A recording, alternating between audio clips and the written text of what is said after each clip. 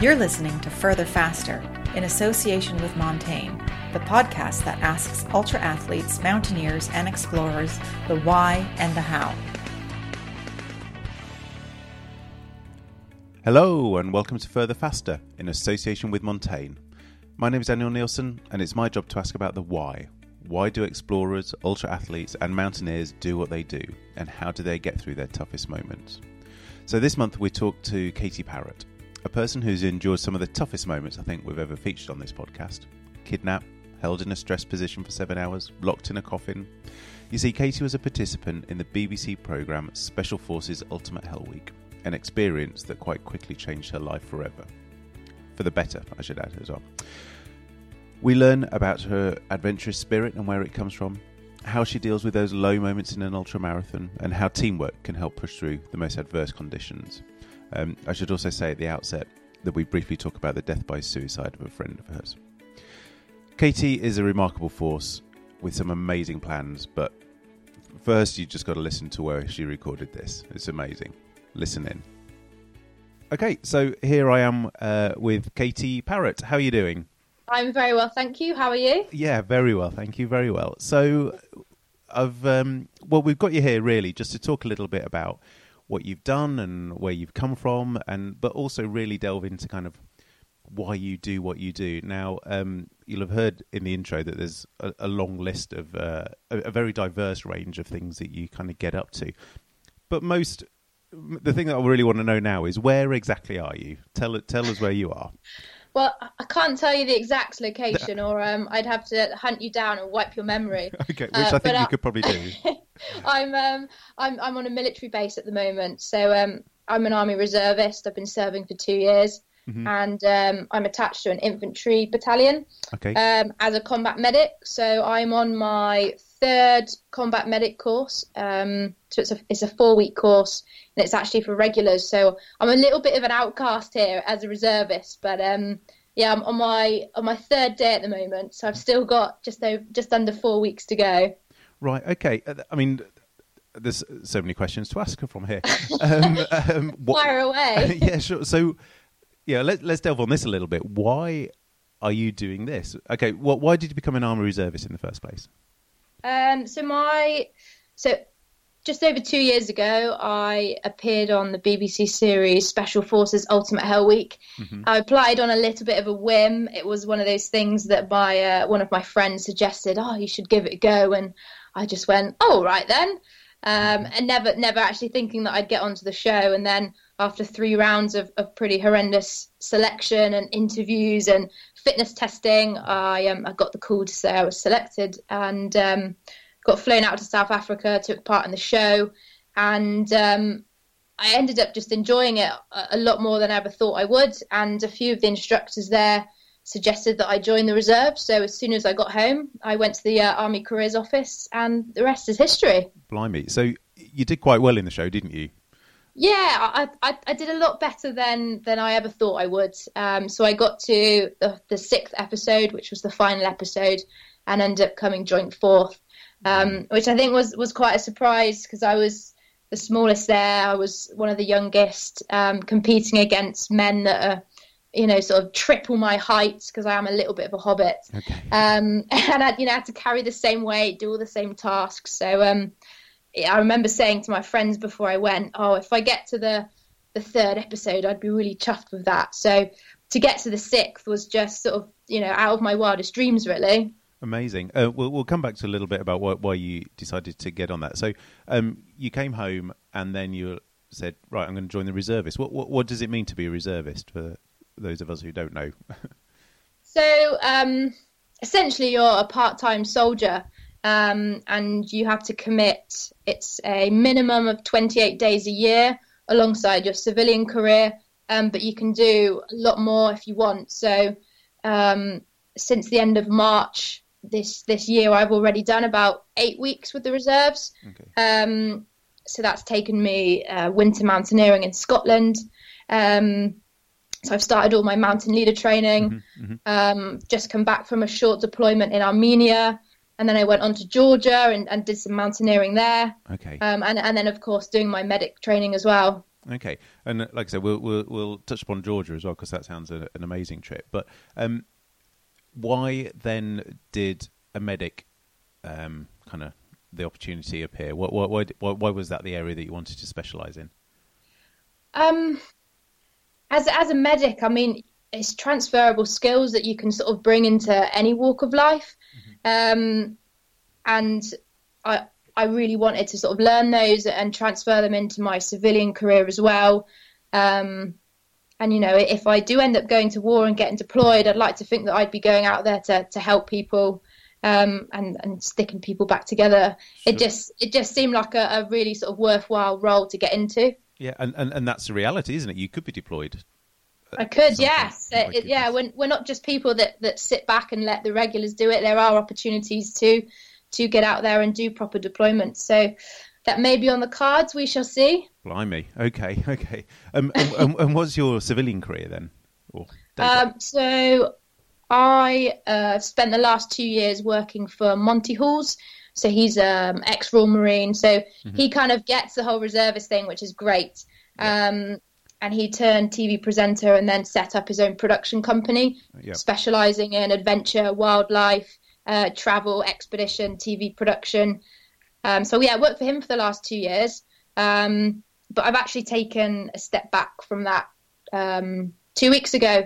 I finished my contract there just to focus a bit more time on some Army Reserve courses and more time into training for ultras and mountaineering. So, taking a bit of time out to sort of a bit of self-development, really. Okay.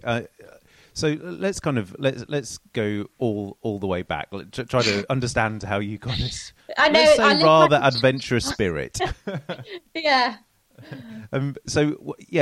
When have you always, was it the outdoors that always appealed to you, or was it the fitness that always appealed to you? When at what kind of age were you?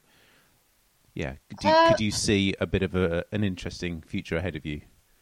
So I was quite lucky as a kid. I did quite a lot of travelling with my family. So at the age of 6, I was off to Australia.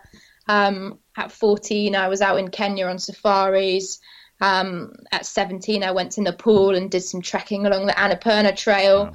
Wow. So the travel side has sort of been instilled from quite a young age. What were the seminal moments? What were the moments that you think, when you look back now, are those that your path? Your path of life maybe was shifted a little bit? On safari, seeing a cheetah sing a gazelle, I mean, that was a pretty unbelievable experience for a 14-year-old to see, and sort of just right in the thick of the bush, and kind of realise how exposed and vulnerable you are, and seeing wildlife in their natural habitat kind of gravitated me towards the wildlife filmmaking side of things. Okay. But then all the sporty endurance stuff sort of came later. I mean, I've always been into sport, but as a kid I was a bit of a tomboy and sort of did the classical boy sports instead. So I didn't really find netball interesting, so I played football and rugby instead. Right. And were you good at them? Yeah, not too bad actually. Not bad. I played rugby at my uni. What position? I started as centre, so number 13, and then I got moved to 7. So, in the scrum, which I didn't actually enjoy as much because I'm quite small. I just kept getting flattened. Oh dear. And so fitness has always been kind of part of your life. Was it always something that was really? Was it the fitness side of things, or was it the sports side of things? I mean, would you count yourself as competitive? I'm definitely competitive, yeah. And I think having an older brother as well kind of helps with that, because as a little sister, I always wanted to be able to keep up with him and do everything that he could do. So even just little things like skateboarding, he'd go to the skate park and I'd just tag along as his little sister and be like, I want to skate too. Gosh, are you still like that? No, me and my brother have ended up very different, actually. Right. Very different. But I mean, I'm still, very competitive. Okay. Okay, so you're at university. You're playing rugby, playing a bit of football, and kind of keeping fit. When what was the kind of the next kind of big leap after university, or was it during university when you chose this, the next moment that you chose that life sent you in a different direction, let's say? So after my undergraduate degree in biology, I took a year out to backpack around the world for a year, and just really get to see different cultures, get stuck in, experience them, get off the beaten track as well. So go on some quite remote treks in like northern Vietnam, in Myanmar, in Indonesia. Wow. So that really pushed my sort of interest in the wilderness and exploring and getting out into nature. And then I came back from my traveling and did a master's in wildlife filmmaking. And it was during the master's that my friend suggested I apply for Ultimate Hell Week. And I think that Ultimate Hell Week was probably the biggest turning point for me in terms of then wanting to throw myself into bigger challenges to see really how far I could push myself. Okay, so you applied, and then you were accepted, or you went through various acceptance processes. Yeah. Were you then kind of like, oh my God, I've got to get fit, like super fit? Were you? So I was already training sort of 4 or 5 times a week beforehand. Fitness has always been in my nature, but then I got, it was 5 weeks between getting the call to say that I was selected to then stepping on that plane. And in that 5 weeks, they sent us a pair of military boots and a training program for those 5 weeks. So I was running around Bristol in my boots with a Bergen on my back, oh my goodness. At sort of all hours of the day, right. 7 in the morning, 9 at night. And I was training up to 8 times a week at that point for those full 5 weeks. I sort of became a little bit of a hermit, Sure. Just mainly because, I didn't want to go on telly and sort of make a fool out of myself because I wasn't conditioned. Yeah. So I did then up my game during those 5 weeks. Okay, and was it? I mean, were you excited? Were you scared? What were the kind of the emotions that you felt when this was?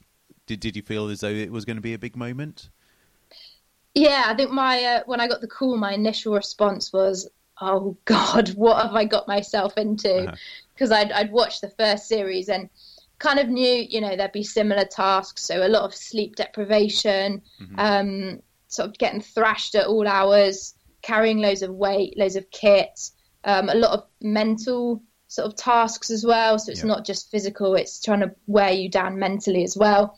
But I was just quite excited to discover how I do, because, obviously you can train for these things physically, by conditioning yourself, but mentally, until you've been kidnapped and held in stress positions all night, you've got no idea how you're going to react, and you can't really prepare for that either. You can't train for that in the middle of Bristol, can you? No, unless I got my friend to kidnap me in the middle of Tesco or something. Yeah. It's which could go horribly wrong. Yeah. Well, yeah. So I was quite excited actually, just to see how I do. And sort of honestly, how did you think you would do? Do you think did you expect the kind of the mental strength that you showed, because it was untested territory, but I guess in the back of your mind were you thinking, I think I might be able to handle this? I think I kind of went in with the attitude as I was not going to quit at any point, so I'd kind of already decided I was going to be a stubborn little madam. It was the physical side I was probably more worried about. Okay. Just I am small and petite, and sort of carrying all that kit and being thrashed for, all day, all night continuously wasn't something that I was used to. So that was sort of more of the bigger worry, really. Right. Okay. And so what was some of the kind of the biggest challenges that you went through in that? In the whole program? I mean, what were the moments that just scared you, or, were? It was the worst moment for me was the end of the 3rd episode. So I'd been singled out the night before and locked in a coffin. Oh my God! Yeah, which was actually okay. It was strange because it was the first time I'd been on my own for a week. Right. So I actually went, a bit of rest, a bit of peace and quiet.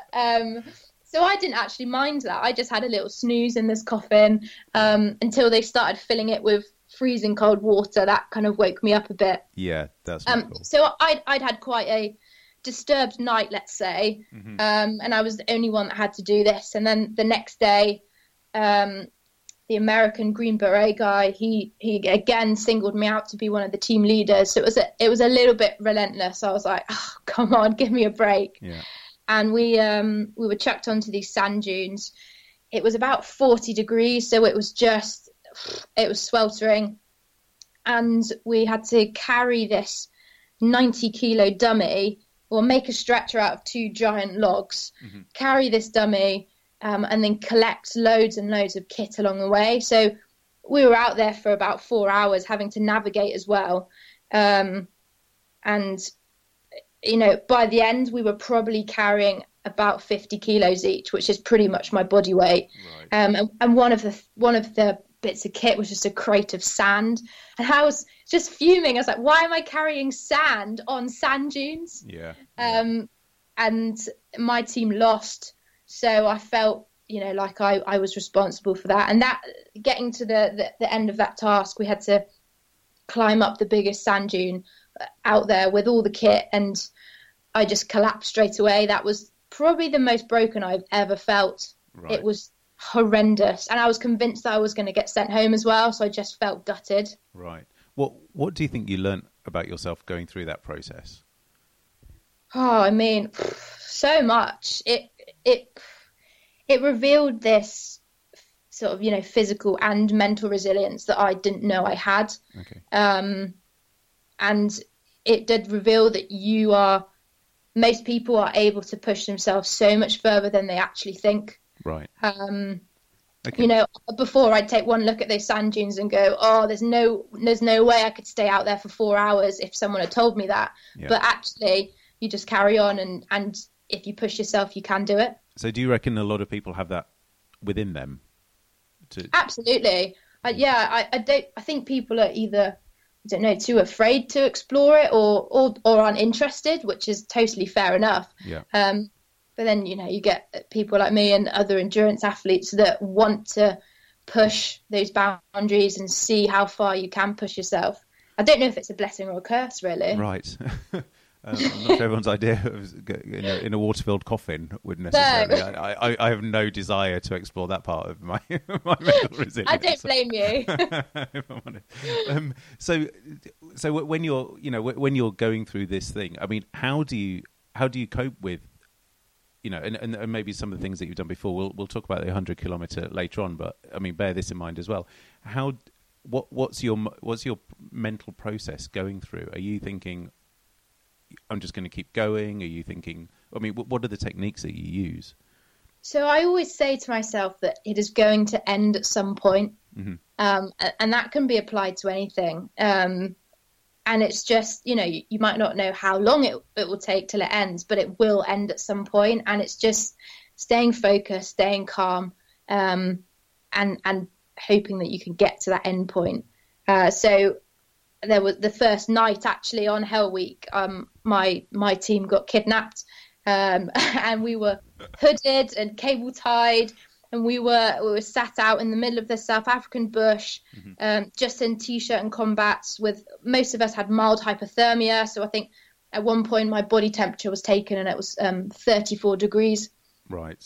And we were sat in these stress positions all night with no sleep, and I just remember thinking to myself, this is what mind over matter really is. Okay. Because, you know, they can't keep me here forever. So just, you know, keep focused and it will end, and just stick it out until then. And you know, if we were to kind of draw a graph of your mood over that night, let's say, did you maintain a steady level, or did you kind of get low and then think, no, come on, Katie, you can do this, and lift yourself up again? How did that look? Yeah, I definitely have a bit of a roller coaster of emotions. You do go through times where, like, why am I doing this? I've got nothing to prove to anyone, but at the same time, I'm here. I can't quit. yeah, just I did keep having to just snap myself back into the scenario and just talk myself around. I don't know if anyone would be able to sit there for 7 hours in stress positions, totally calm the whole time. I think that would take a wizard, to be honest. Yeah, fair enough. And what about kind of later things that you've done? So I'm thinking the 100K. Was that kind of a similar thing as well, or was that much more? So the 100K. I was about to say relaxing, but that's clearly not relaxing. But do you know what I mean? It's not.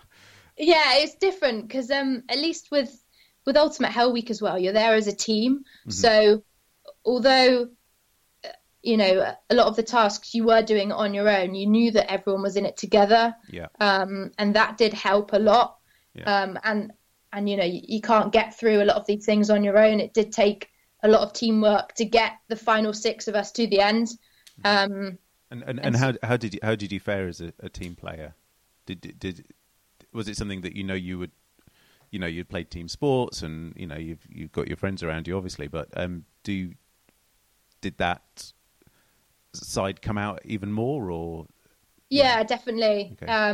I mean, when you're in those situations, you got to support each other so much, right? Because if I don't support others won't support me. So it was definitely like a two-way thing, and we made really good friends with people that were on Hell Week. Because when you're just chucked into those scenarios, you kind of get to know each other very, very quickly. Yeah. And like I said, none of us could have got to the end without the others. Right. But the 100K was a totally different thing because I was there on my own. It was a sort of individual, personal mission of mine. Yeah. So I didn't have those others around me to sort of pick me up and keep me going. So it was very much telling myself just to crack on. Okay. So you've done the Hell Week. You're impressed, I guess, with how well you've done, and so what were the little things that you decided to do afterwards? So you came back and you wanted to join the reservists. Yeah, well, actually, so I was in the middle of my master's at the time when I was filming Hell Week, and I was already booked in to make my own short film, kind of my thesis. Yeah. And the date because I didn't expect to get to the end, so perhaps lacking in confidence in my own ability, I thought I'll be fine. I can get home, I can sort my kit, and then fly off to Bulgaria, which is where I'd chosen to make my film. Right. And my film was basically a 400-kilometer trek through along the length of the Rhodope Mountains in southern Bulgaria. You don't make life easy for yourself, do you? No, but because I'd got to the end, I had 2 days to turn around. Right. So get back from South Africa, kind of process what the hell had just happened, pack my kit, and then fly to Bulgaria to trek 400 kilometers with 30 kilos of kit on. So it was a bit of a mad couple of months, really. My gosh, it sounds like it. So tell us about the trek and how did that pan out? What was the idea behind the film? So the Rhodope Mountains are a biodiversity hotspot. So there's loads of European wildlife there. There's brown bears in the mountains, so that meant that we had to trek along with bear spray and a holster. So it kind of looked a little bit badass. Yeah. But then did you quite like that? I did a little bit.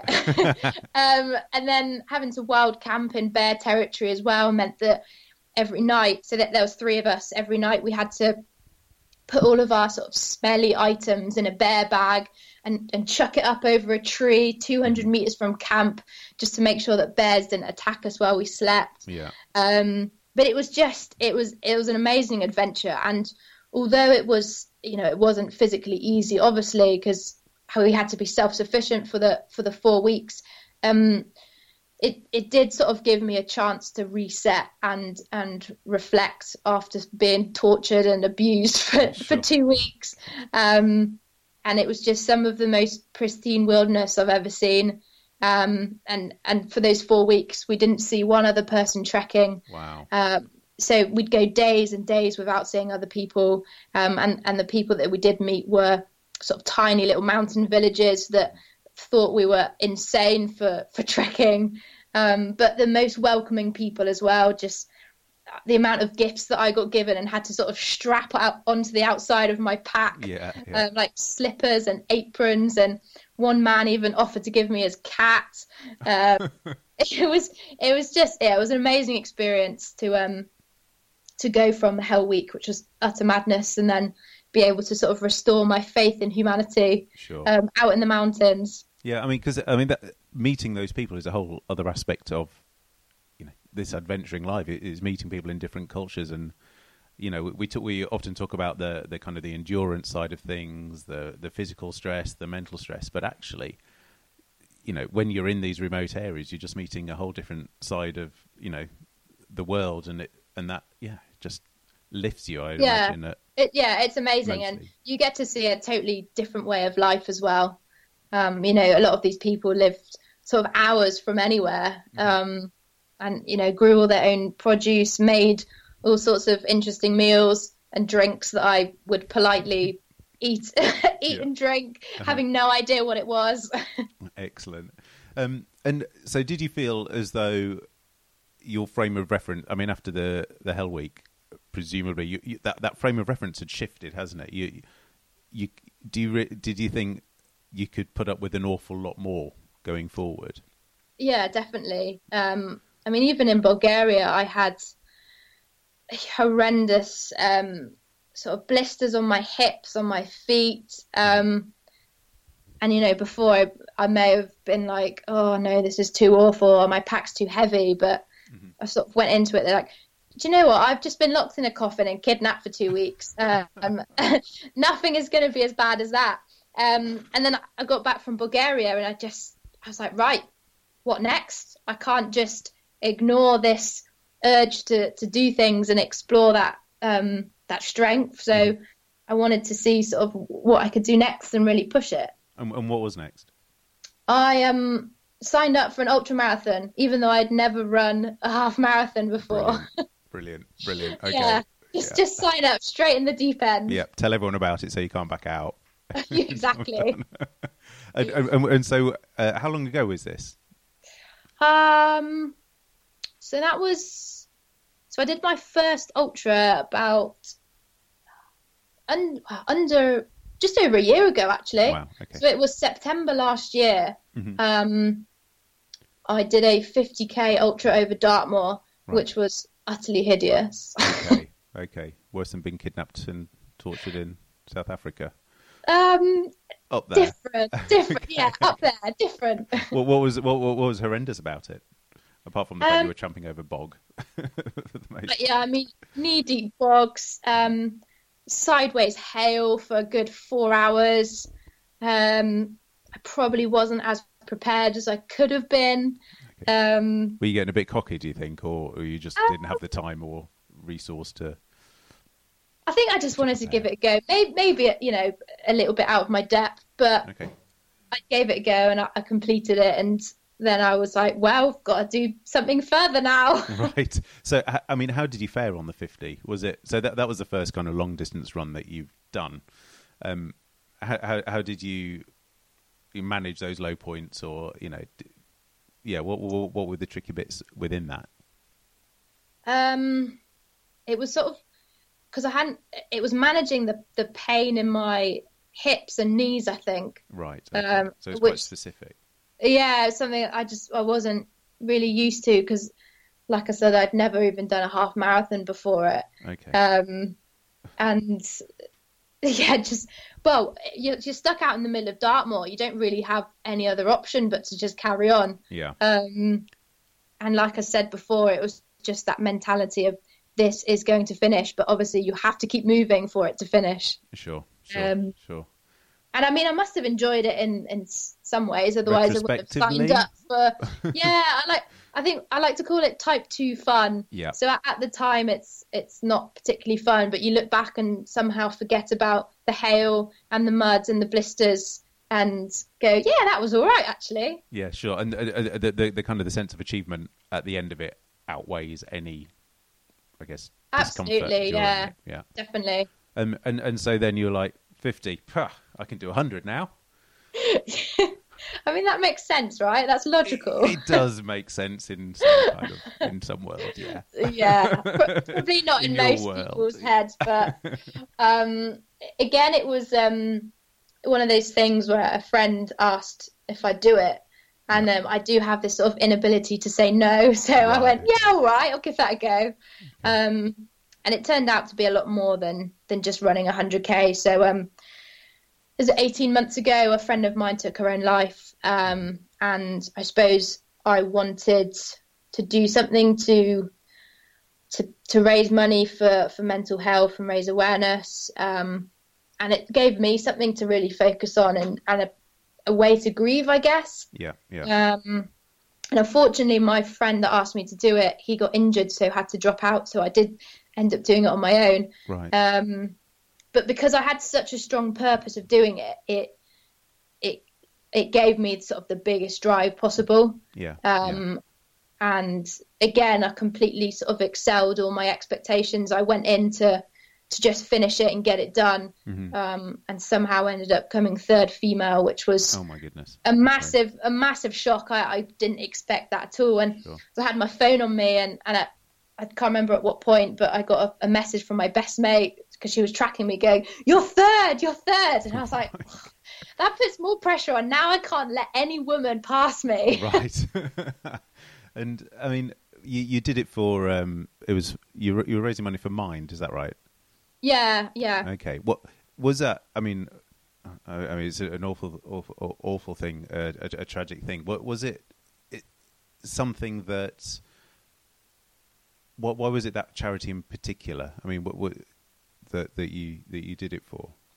I mean, so obviously my friend, she had struggled with sort of mental health issues, and it's such a big talking point at the moment. And I think for me, I hadn't spoken about it at all for at least a year after it happened. Some of my closest friends didn't even know it had happened. Right. And by doing it for Mind, it gave me a chance to speak out. And actually, the response I got from a lot of people, many that I hadn't spoken to in years, was just overwhelming. Because it was the first time I sort of shared my story about it. And people really, really appreciated that. And that sort of gave me even more motivation to go and do well in it. And the last thing that my friend said to me, actually the morning that she took her life, was, "I'm so proud of you." Right. And that was just something that was constantly in my head while I was running. Because if I didn't finish, then I would have let all the people that sponsored me down. I would have let her down. And I just couldn't have that. So I just kept on running. Okay. I'm sure she's very proud. My goodness. And do you think is it something that you're having also gone through that grieving process, and is it something that you bring into other parts of your life? Do you as well? I mean, you raised money for Mind in this instance, but do you think it has changed your outlook in the other things that you do as well? Yeah, definitely. I mean, you never know what's around that corner. So I'm very much just grab every opportunity that you can, and expose yourself to as many different things, as many different countries, and just gain as much experience as possible. And I'm a really strong believer in that the outdoors and exercise is the best thing for mental health as well. So I really encourage other people to just get outside and do any form of exercise, because the science is out there, the proof is out there that it is just as effective as antidepressants. Sure. I think they're better. Not that I know, but I'm a strong advocate for people just getting out there, no matter what it is. It doesn't have to be 100k, even if it's couch to 5k. I think that's just as important, because that's someone setting themselves a challenge and going for it. I'm sure that what's your kind of theory on why the outdoors is so healing for kind of mental health? To put you on the spot, but I mean, what is it about it that? Yeah. I think part of it is escapism. Okay. So, just stepping away from the daily grind, stepping away from social media, the city, traffic, and getting out into little pockets of nature that perhaps you didn't even know existed before. So, I go trail running with a trail running group, and they take me to little bits of countryside on my doorstep that I never knew existed. Sure. And I love that. It's a sense of exploration, fresh air. There's nothing better than fresh air. Yeah. And it's also, the people that you meet along the way. So I've made amazing friends from my trail running group and from other adventures.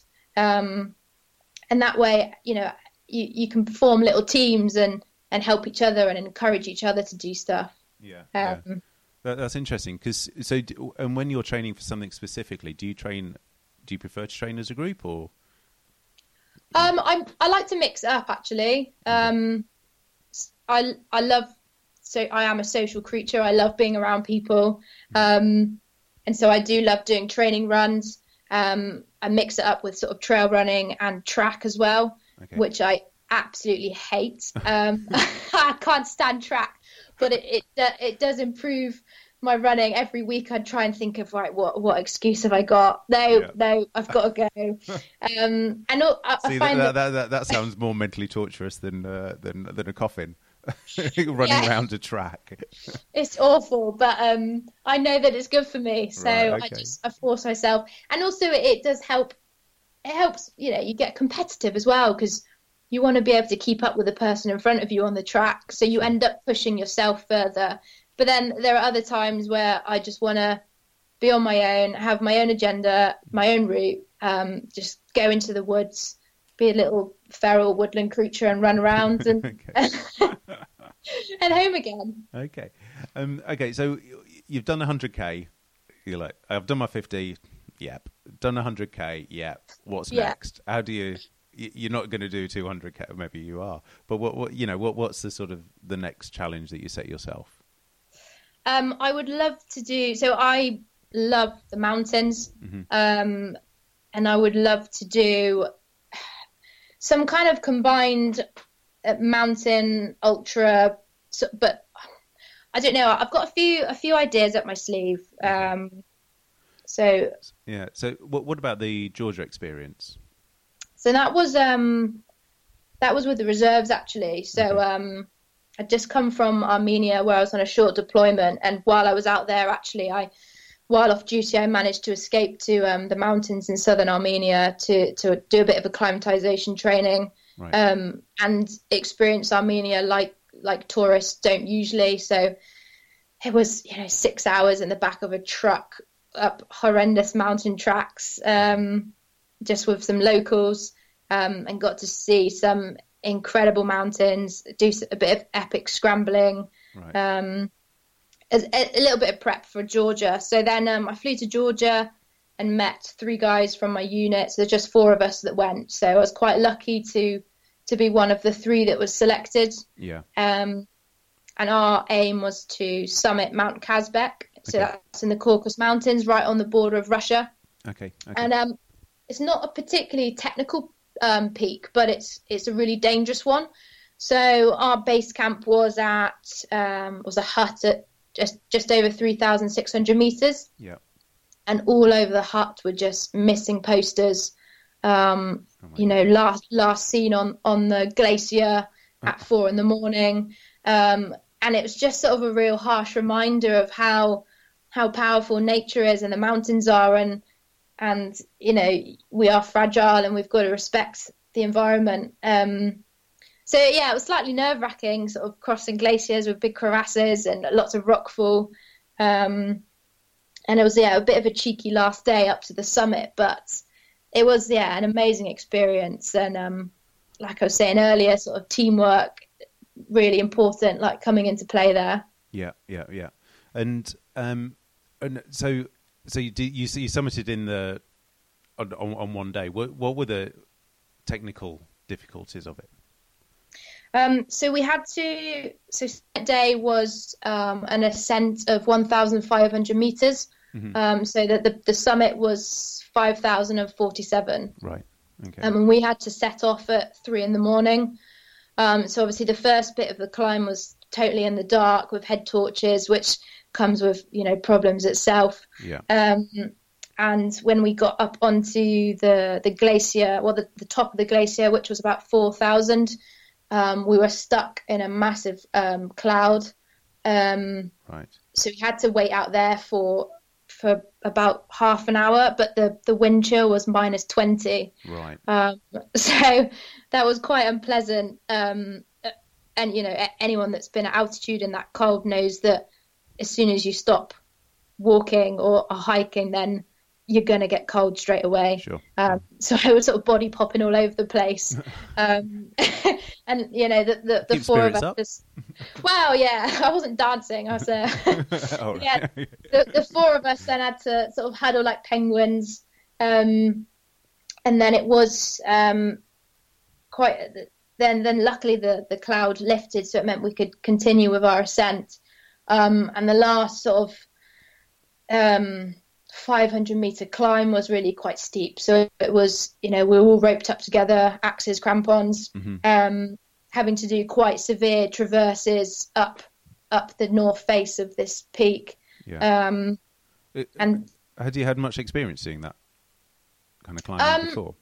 I've done a little bit of it before, so I'd done some training in Scotland in winter, and I had been up to over 5,000 before in Bolivia. But it was a fairly new experience for me, I guess. So having to do like crevasse rescue training, that was all new for me. Yeah. And yeah, it was a pretty gnarly sort of last 300 meters. And one of the guys sort of particularly struggled with the altitude. So when we were roped up, suddenly like we'd all stop, and he was down on his knees, and it was quite hard at times trying to be like, you can do this, like we're so close to the top. And we just had to pick each other up and make sure that we got there. Well, was the kind of I guess the mental stress different than it was doing a 50k or 100k? Was it, or could you identify the same techniques to use while climbing as you were while running or in the Hell Week? It's always the same thing of getting to that end goal. But then it's obviously managing the different variables. So with Kazbek, it was, trying to manage the cold and make sure that I still had blood flow in my fingers and keeping my toes wriggling, making sure that the others were okay, controlling my breathing, just, make sure I didn't get too out of breath. Sure. But, it was still, there is that end goal and we need to get there. Yeah. I've been to Georgia. Oh, where have you been? Well, we sort of did a trek again up kind of in the Caucasus Mountains, but my overriding memory was the dinners that they gave us, which they're just incredibly generous with their food and also their alcohol. Did you have cha-cha? Which was cha-cha? Remind me what that is. So that's their it's like their homebrew. Yes. Moonshine, Georgian moonshine, basically for breakfast. One whiff of it, and I'm dancing on tables pretty much. Right. I just remember sitting around an enormous table with about 20 people, and each one of us had to do a toast with some vodka and it just going on, and then we did it the next day. And the next day, I remember it just been an incredibly generous spirit in Georgia, but also quite boozy. Yes, we had a bit of that during our descent. Ended up getting given some cha-cha, but we had to drink it from a goat's horn. Brilliant. Which is kind of what you want after a trek, isn't it? It's like, that's a full-on authentic experience.